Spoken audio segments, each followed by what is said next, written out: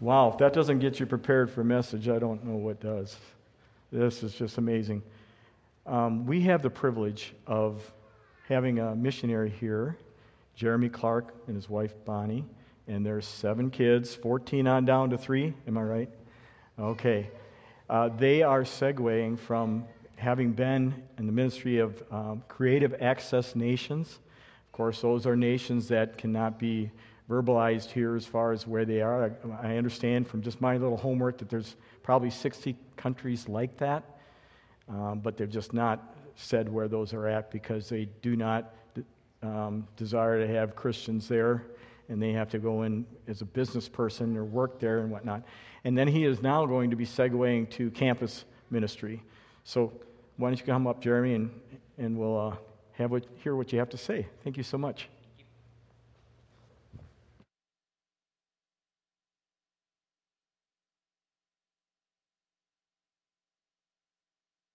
Okay, I got a green light. Well, it's a pleasure to be here this morning. My family and I are very much interested in the campus ministry. It's called Campus Bible Fellowship, and it's with Baptist Mid-Missions. And when we left our Creative Access Nation, we had a burden to keep serving the Lord. We didn't know when or where or how we could ever get back into the nation we were in. And when we got back, we had this overwhelming burden. Lord, use us wherever we are. We don't want to just sit and wait. We want to be used by you however and wherever you want us to be used. And so when we got back, it was kind of a really rough time. We came back and we got plopped into America amid all the COVID restrictions, and it's like everyone's like, yay, glad you're back, but we wouldn't want to talk to you. And so that kind of hurt. We were like starving for fellowship in our own country and our own language, and yet we were kind of like at this barrier. And so that was kind of rough. But through it all, we saw God purposely moving us. And that's really neat when you step back and you say, Lord, use us, and you let God direct you, and you can see him step by step bring you where you're supposed to be. And so now we are in Kansas City, Kansas, and our burden is to reach international students. Kansas City, Kansas is a very international city. You don't think of the Midwest as having a lot of internationals, but it is. The medical and the technology centers there in Kansas City draw a lot of people from China, India, Africa. And so you have all these Asian groups and some African groups there. There's also a lot of refugees that come to Kansas City. So there's this international mix that's established. Sorry, I'm not used to having one right by my mouth. And then you have all the international students coming in for research, for classes, whether it's undergrad or graduate or doctorate. And so you get this very international feel. And people were asking us, would you be willing to start a campus Bible fellowship? One of the things we found out was that about 12 years ago, a group of churches had actually asked Baptist Mid-Missions to start a campus Bible fellowship, and they didn't have anyone to come. And so when we contacted our home office and said, hey, this is what people are asking us to do, they were like, yes, go for it. So with the permission of our sending church and with our home office's blessing, that's what we started to pursue. So at this time, I'll let our video do our presentation, and then we'll open up God's words.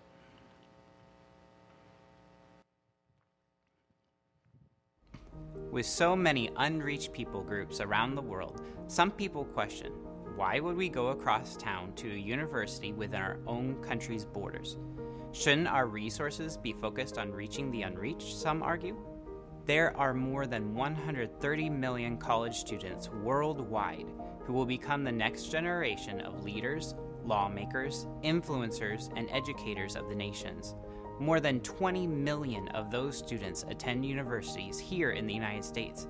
Many of them travel from all over the world to attend our universities, which will shape their thinking as they pursue a degree. Whether a commuter student or dorm student, students spend large portions of their day in colleges and universities where morals, values, and worldviews are taught, usually without God in mind. Consider people like Benjamin Netanyahu and Salim Fayyad.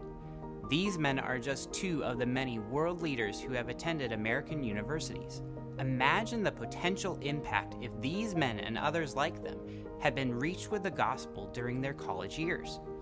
Today, we still have the freedom to take the gospel to this desperate mission field, places where students often come with a misunderstanding of who God is, have never heard the name of Jesus outside of cursing in American movies, or claim to follow him but have never been grounded in the truths of God's Word. We are taking the gospel to these students through Campus Bible Fellowship, the University Ministry of Baptist Mid-Missions. When recognized as a student organization on a university campus, we have the freedom to walk the campus, meet the students, answer questions, give away tracts and literature, and hold Bible studies. Our weekly group Bible study on campus will be open to students, staff, and faculty, regardless of their faith. Here they can learn about God and dig into the Scripture, ask questions, and meet other Christians. Some students request personal Bible studies.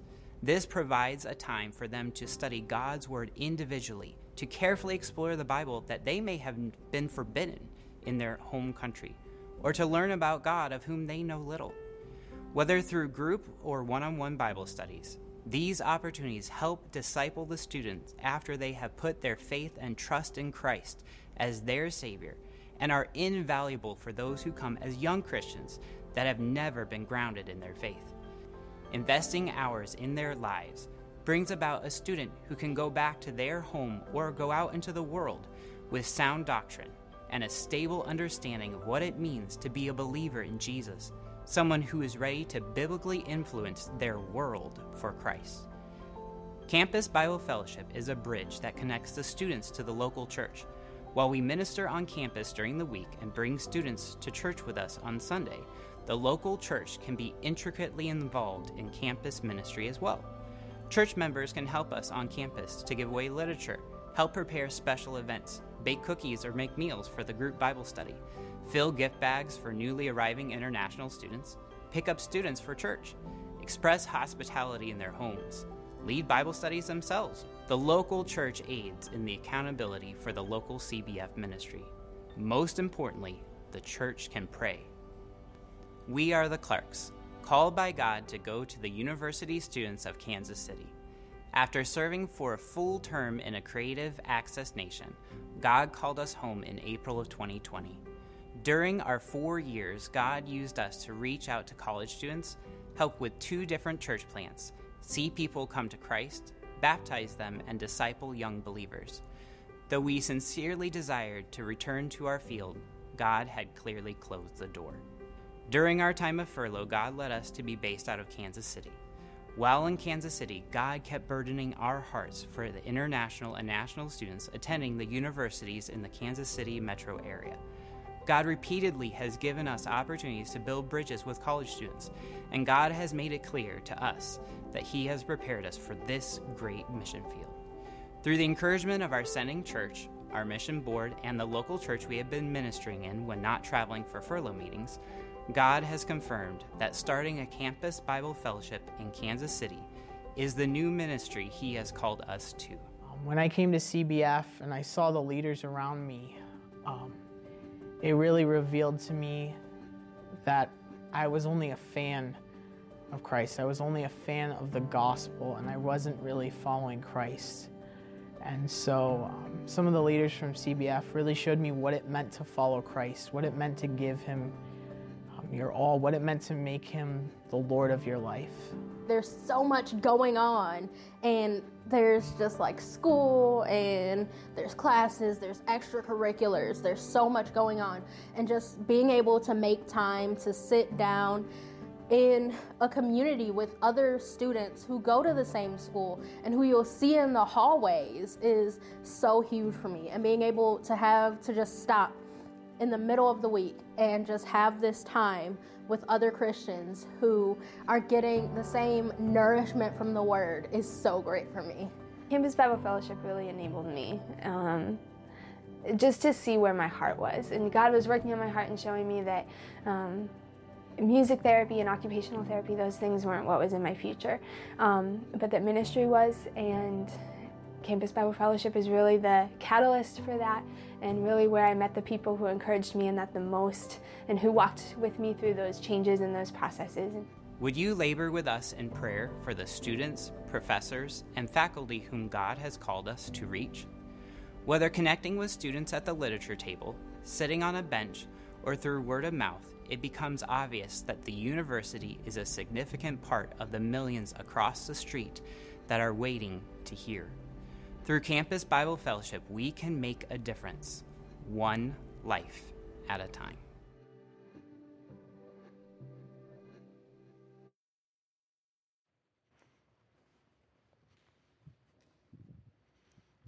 Out in the foyer, you'll see our table. Please take a prayer card and any of the literature that you're interested in.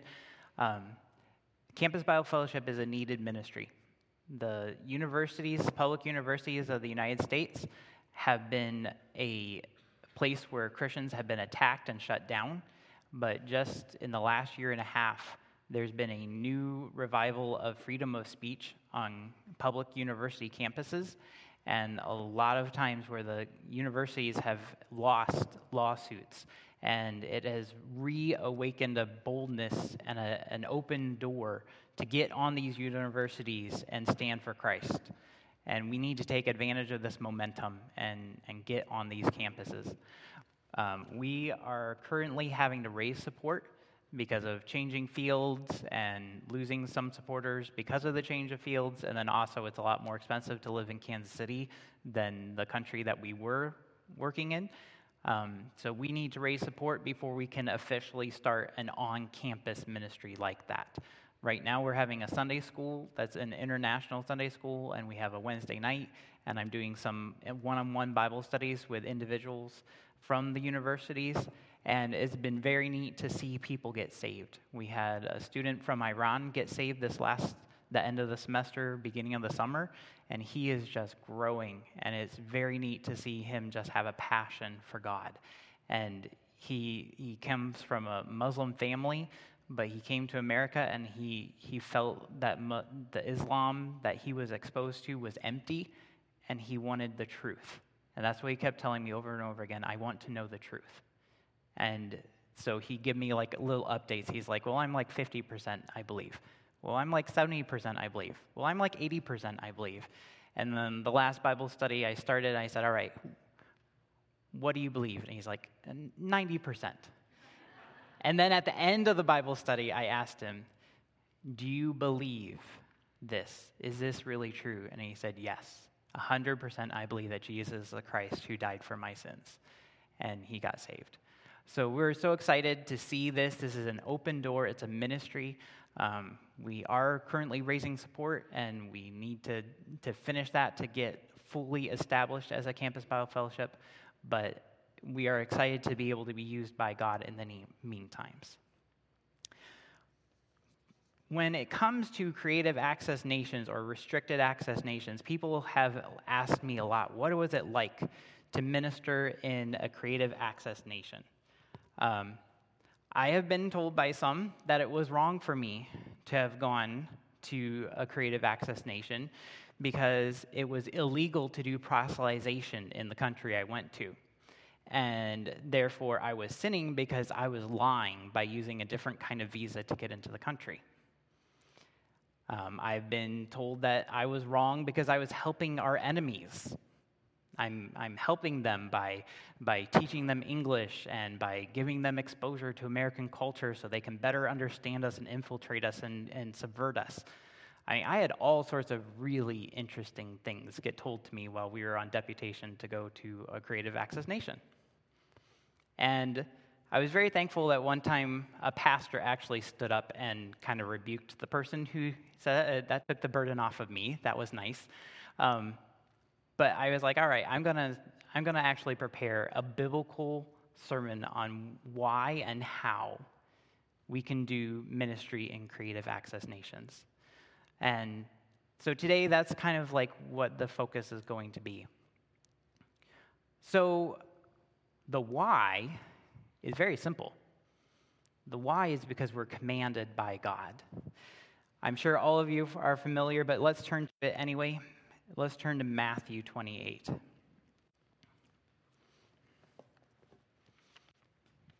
We're going to try to be moving pretty fast. Matthew 28, verses 19 and 20. Says, "Go therefore and make disciples of all nations, baptizing them in the name of the Father and of the Son and of the Holy Spirit, teaching them to observe all that I have commanded you. And behold, I am with you always to the end of the age." Do you catch how many times all is in there? Is there any exception to the word all? No. It doesn't say all the nations except nations that don't want Christians. It doesn't say all the nations except nations where it's illegal to be a Christian. It literally says all nations. And where God uses a superlative, we should not use an exclusive. That's not right. That's not being biblical. Acts 5. This is reiterated, this idea of how we are to obey. Acts 5, 28 and 29. This is when the high priests are accusing the disciples, saying, "We strictly charged you not to teach in this name. Yet here you have filled Jerusalem with your teaching, and you intend to bring this man's blood upon us." But Peter and the apostles answered, "We must obey God rather than men." If the authority is telling you to sin against God, you obey God rather than man. That is a biblical, clear-cut line. We have no higher authority than God. Have you thought about it that the early Christians were the first people to minister in a restricted access nation? The first Christians were ministering in a restricted access nation. They were told, "Do not preach the name of Jesus. You are only allowed to teach the accepted religion of our country." Sound a little familiar? Aren't you glad they chose to obey God rather than man? If they hadn't, we wouldn't be here today. There is not only a clear biblical command, but there is clear biblical precedence that ministry in restricted access nations should happen, because that's where it all began. So why should we? Because we're commanded by God. But secondly, because we are citizens of the King of Kings. And there's a reason I specifically use this word. Look at 1 Timothy 6.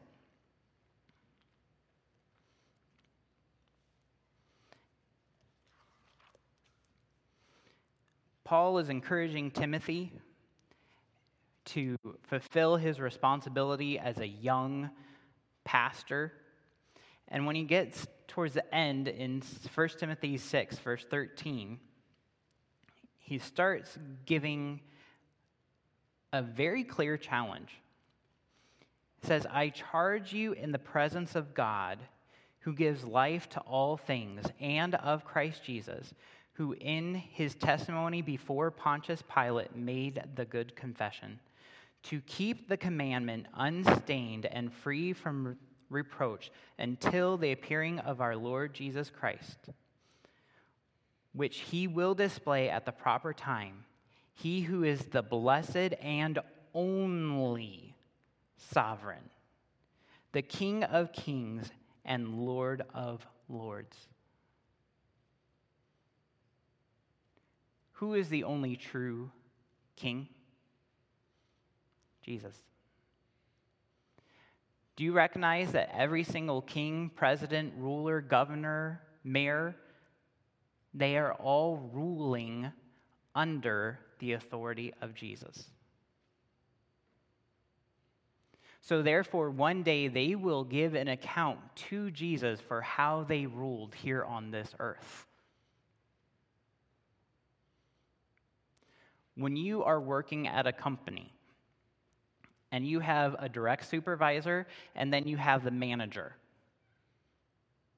who has more authority? The manager.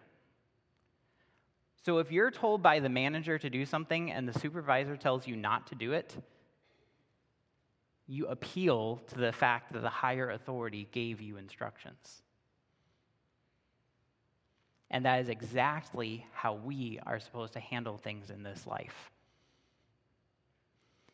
If a higher authority on earth is telling you you cannot obey God,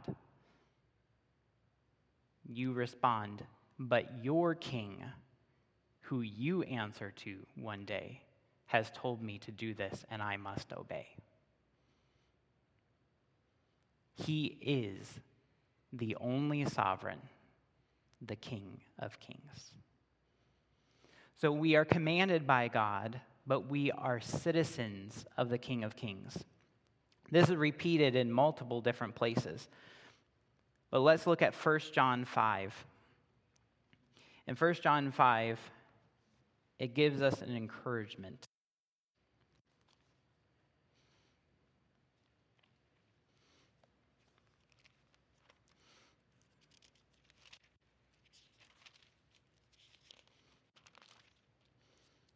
First John 5, 4 and 5. For everyone who has been born of God overcomes the world. And this is the victory that has overcome the world, our faith. For who is it that overcomes the world except the one who believes that Jesus is the Son of God? So not only are we citizens of the King of Kings, but we have already been promised the victory. That means we should be going by faith. We should not be going and going, I wonder if anyone's going to get saved. I wonder if we're going to win. Well, I don't know, maybe. No. That is the totally wrong attitude. When we come into this, we should be coming into it with faith, knowing that we have already overcome. He is God. He has commanded us to do this. He is King of Kings and Lord of Lords, and He has promised us that He has already given us the victory. So we should have every faith and confidence when we are going into these situations that God is going to work. God is going to do something because He has already overcome. Do you know that more people in the Middle East are getting saved now than any other period of history? It's not in the news. It's not very well known. But if you look at it, people are getting saved in the Middle East more now than they have in the past. Because God has already given the victory.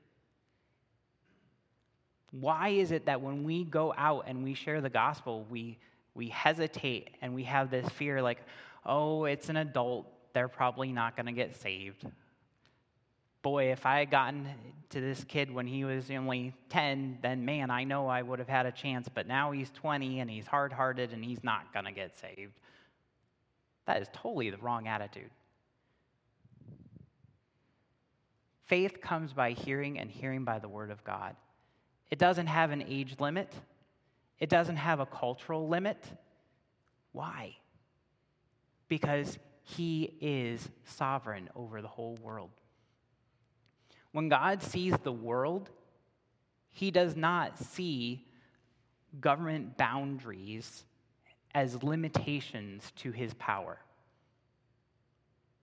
He doesn't look and say, oh, I can't do anything in that country. They don't allow Bibles. Too bad, I lost one. That's not God's attitude at all. Why is it ours? Why is it when we look at it, we say, oh, that's a hard one. We're not going to expect anything out of that missionary. Really? That's kind of like giving a defeated attitude to give them permission to not see God work. And right away, God says, without faith, it is impossible to please me. So you're kind of like already saying you're not going to see God work because you don't have faith. It's a cycle that we let ourselves get trapped in. And it's wrong. So why should we go to Creative Access Nation? Why should we support missionaries, both nationals and non-nationals, to go into these countries? Because we are commanded by God to go to the whole world. Because we are citizens of the King of Kings, and because he has promised us the victory. But now comes into the part that a lot of people question. How? How can you do that? It's like impossible. Well, with God, nothing is impossible. So the question is not, should we, but how can we? Well, there are some biblical principles. And honestly, Jesus gave the best principle because he knew his disciples were going to go into a restricted access nation when they started out their ministry. So let's look at what Jesus told his disciples. If you go back to Matthew 10 this time.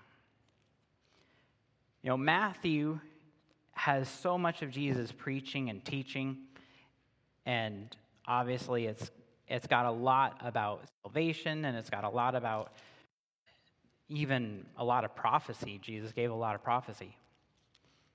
But there was a lot that he gave his disciples that was going to be very practical and that they were going to need. So if we look at chapter 10, Matthew 10, verse 16.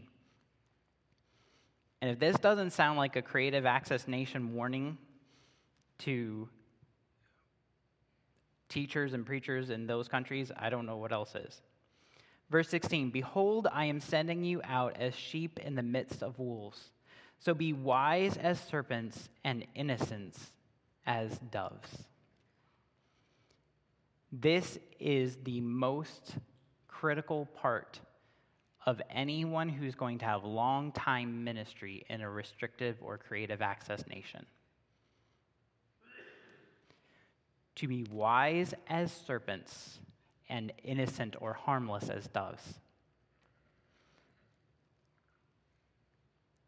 The idea here is to be prepared and to know what you're getting into, to be wise and careful.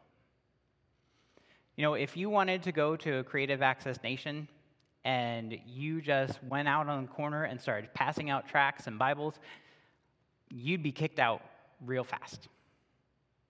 Many times within minutes, somebody would report you and you would be out. And you could hop on a plane back to America and say, yay, I got persecuted for Christ and I saw tracts out. Yep. But were you being wise as serpents and harmless as doves? Nope, you weren't. And the likelihood of something happening long-term fruit from that is very, very minimal. But if you are going to be wise as serpents and harmless as doves, you can have a longer-lasting result. So how can you do that? 1, study the laws of the country to know what is and is not legal. What can you do legally within that country? For example, some countries that are considered Creative Access Nations have a desire to be part of the World Trade Organization and things like that. So in their laws, they actually have certain freedoms of religion. So for example, Some of these countries literally say in their constitution that you are allowed to be any religion you want, and you're allowed to pursue any religion you want, and you're allowed to have religious materials. So if you know going into that country that that is stated in their constitution, you can use that to your advantage. So when they ask you, are you here as a missionary?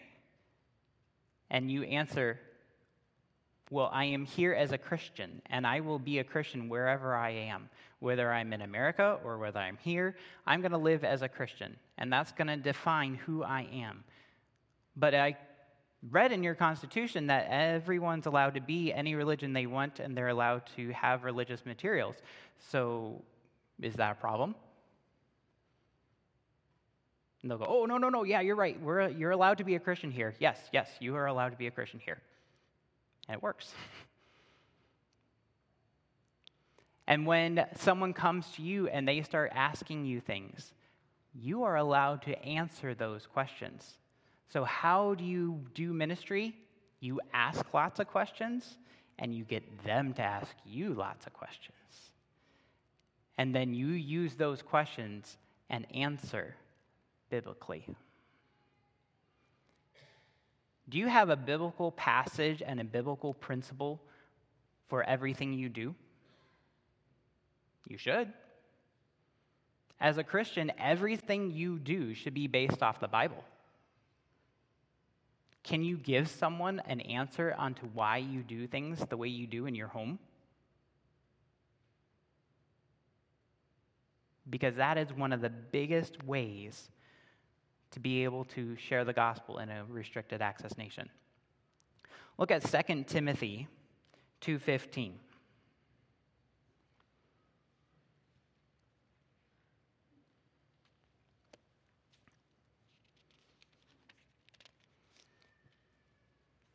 It says, do your best to present yourself to God as one approved, a worker who has no need to be ashamed, rightly handling the word of truth.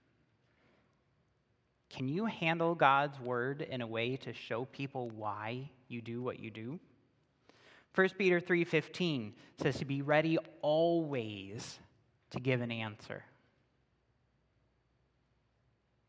Are you ready to give an answer every time they ask you why? You should. You should be able to do that. Just as a Christian in your own home, in your own church, that should be how all of us are. Not just our pastor, not just the missionaries. We all should be that way. Can you? If someone asks you, what does it mean to be a Christian? Are you ready to give an answer? Are you ready to share the gospel and tell them what it means? Because that's what all of us should be ready to do. So how be wise as serpents and harmless as doves, or innocent as doves, and then understand the wording and understand their laws so that you know what you can and cannot do. Are you allowed to give out religious materials for free? If no, can someone do something and earn it? Sure. Oh no, I didn't give them that Bible. They did a job for me, and they asked that this would be what they get as payment. So I didn't give it to them. This was their payment. You can get away with that. Be mindful that you are a guest and avoid criticizing or being negative about the culture or government. This is important. Christians should not be known as complainers. I think all of you with kids have grown up teaching your children the verse, do all things without complaining and arguing. If you don't, they should know that verse very, very well. But that is not just for kids. that is for us as adults too. And when we're a guest, especially in a creative access nation, there should be no grounds for them to say, well, you are critical of our country. You are sowing seeds of discontent. That should never be known of us in a creative access nation. But most importantly, how can we do this? By living like Christ. And this is where this applies to all of us. So we're going to sit in Matthew chapter 9 for a little while.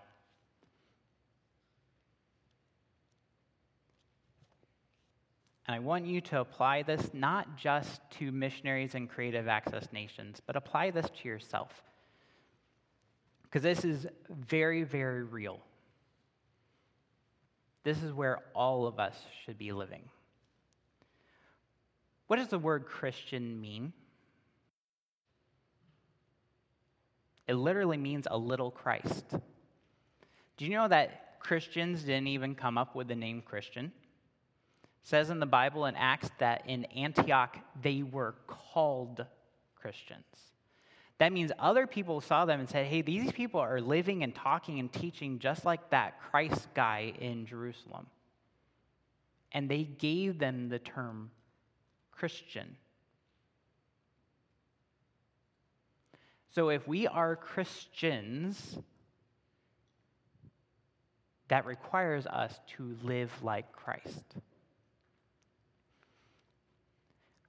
Matthew kind of does a big picture and a little picture of Jesus' life multiple different times. And here in Matthew chapter 9, he steps back and he summarizes all of Jesus' ministry before the cross in just these 4 or 5 verses. And if we're going to honestly say we are Christians, we are living like Christ, then everything in this passage about Jesus should be something we are applying and living out ourselves. So let's look at what it says about Jesus in just these few verses here. Matthew 9, starting in verse 35. And Jesus went throughout all the cities and villages, teaching in their synagogues and proclaiming the gospel of the kingdom, and healing every disease and every affliction. When he saw the crowds, he had compassion for them, because they were harassed and helpless, like sheep without a shepherd. Then he said to his disciples, "The harvest is plentiful, but the laborers are few. Therefore, pray earnestly to the Lord of the harvest to send out laborers into his harvest." So the first part of living like Jesus is acting the way he acted. And there's 2 parts of that. He preached the gospel through his daily communication with everyone. In verse 35, it says he went through all the cities and villages. That means this is what he was if he was in the capital city, Jerusalem, in the religious leaders' presence in the temple, or if he was with one woman by a well in a village. What did he always do? He preached the gospel. If we are truly to call ourselves a Christian, we must be sharing the gospel with people.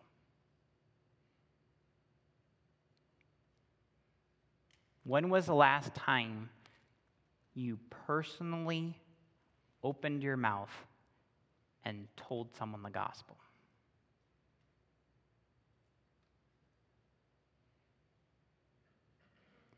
Christ did it everywhere he went. It didn't matter where he was, who he was talking to. He shared the gospel. Are we personally developing relationships with unbelievers so that we can share the gospel with them? It's so easy in our culture where everything is self-checkout, everything is pay on the phone, you don't have to interact with people. You can literally spend an entire week and not verbally interact with someone until you come to church. Am I right?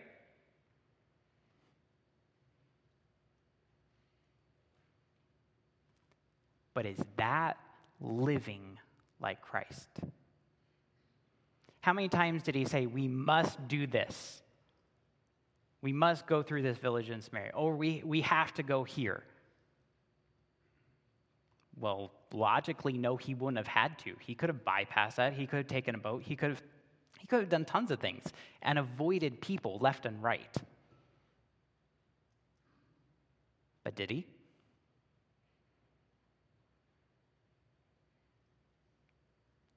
Christ preached the gospel wherever he went. Have you personally built a relationship with someone who is unsaved so that you can share the gospel in a one-on-one way? When we were in a Creative Access Nation, I could not just go out into a park and stand in the corner and preach. But know what we could do? We could have people into our home.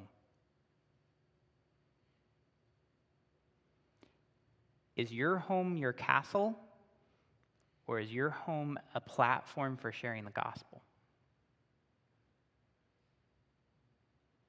When was the last time you had an unsaved person into your home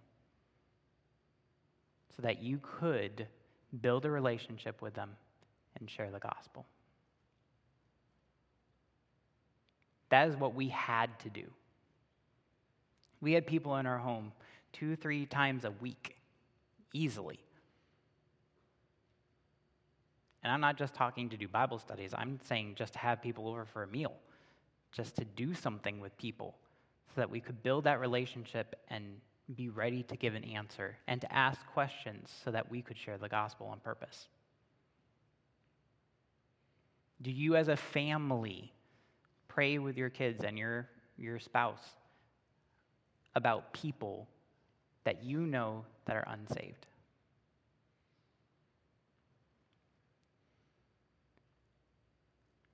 In other cultures, we could use our holidays very easily.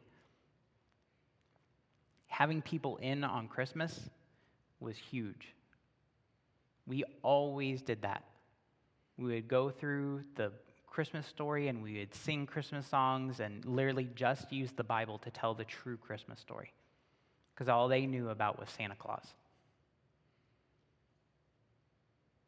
Can you still do something like that here? Sure. But besides preaching, what else did he do? He was a practical help to other people. Look at the rest of the verse. It says, proclaiming the gospel of the kingdom, and that means he was doing 2 things everywhere he went.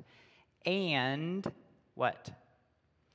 Healing every disease and every affliction. That means not only did he share the gospel with people, he was a practical help to people. Do people know that you care about them? Is it backed up? Are your words and your actions saying the same thing? Helping your neighbors out. Do you know them? Are you willing to help them out? And do they know you're willing? Before we went to our Creative Access Nation, our neighbor across the street knew us really well. And one day he saw me outside and he just caught my attention. He said, Jeremy, come on over. So I went on over and he said, could you pray for us? My dad just passed away and we're just really hurting right now. Why did he feel comfortable doing that with me, even though he was unsaved? Because we had talked to him. We had taken over Christmas cookies. We had their grandkids come over and play with our kids and vice versa. They knew we cared about them as a person, not just a number on the street. we came back. We had an opportunity to spend time with the neighborhood kids, and they weren't afraid of COVID. They were outside playing, and our kids were like chomping at the bit to get outside. And so we told them, sure, go ahead. But you have to tell them where you were, and you have to ask them for permission to play with them. So they did. They just went outside and said, hey, we came back, and blah, blah, blah, blah, and we want to play with you guys. And they're like, really? And so that just like opened up the door, and they were like, awesome, this is cool. You guys have been in weird places and done these things. And so they got to spend time with our kids, and we purposely had them over. And we did hot dogs with them, and we did games with them, and they came over and spent a lot of time with our kids, and we just shared the gospel with them one-on-one.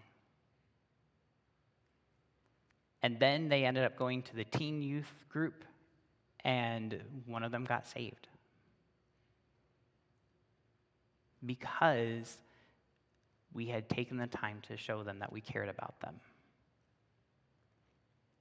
and shared the gospel with them. But the last thing he did was he gave them a command to pray. Now, I know a lot of people have used this to pray for missions, but in context, this is not a missions passage. It says he looked on the crowd and had compassion on them, and then told his disciples to what? Pray. He didn't say, look out into the world and pray for the world. In this context, this is way before the Great Commission. We started in Matthew 28. Where are we right now? Matthew 10. Are we anywhere near the Great Commission yet? No. So in a real way, what is this supposed to be applied to? Us. A local people, a local church. He says the harvest is plentiful, but the laborers are few. Pray the Lord of the harvest to send out laborers into his harvest. When was the last time you actually took time to pray for your church to have more people going out and sharing the gospel in Ames? Because that is a real, practical, real-life application of this verse.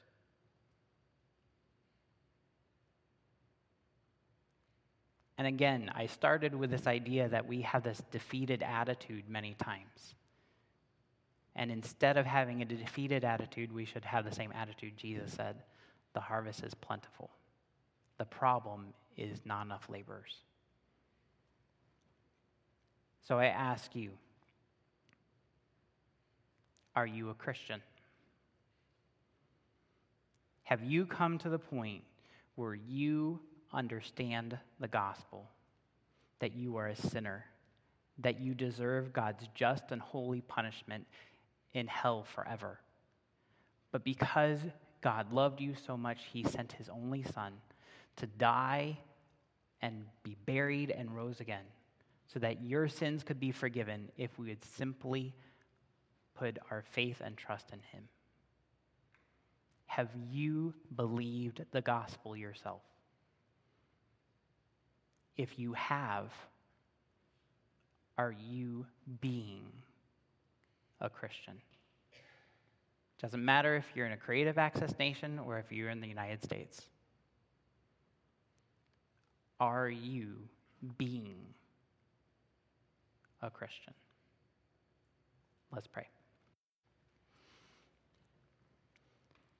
Dear Heavenly Father, you have commanded us to go into all the world, to make disciples. Lord, you have not put boundaries on that. You have not put limits on that. But what you have given is a command. And the command to pray is like the forgotten command you have given. We know the command to go, But how often do we stop and remember the command to pray? So, Lord, I just ask that you would work here in Ames, that you would use this church to be a place where laborers go forth into this harvest field with faith, believing that the harvest is plentiful, believing that you are the King of Kings, believing that we have overcome the world, and that we just need, by faith, to act upon it. So we thank you and we praise you for opportunities around the world. Ask for your help with the opportunities right here. In Jesus' name we pray. Amen.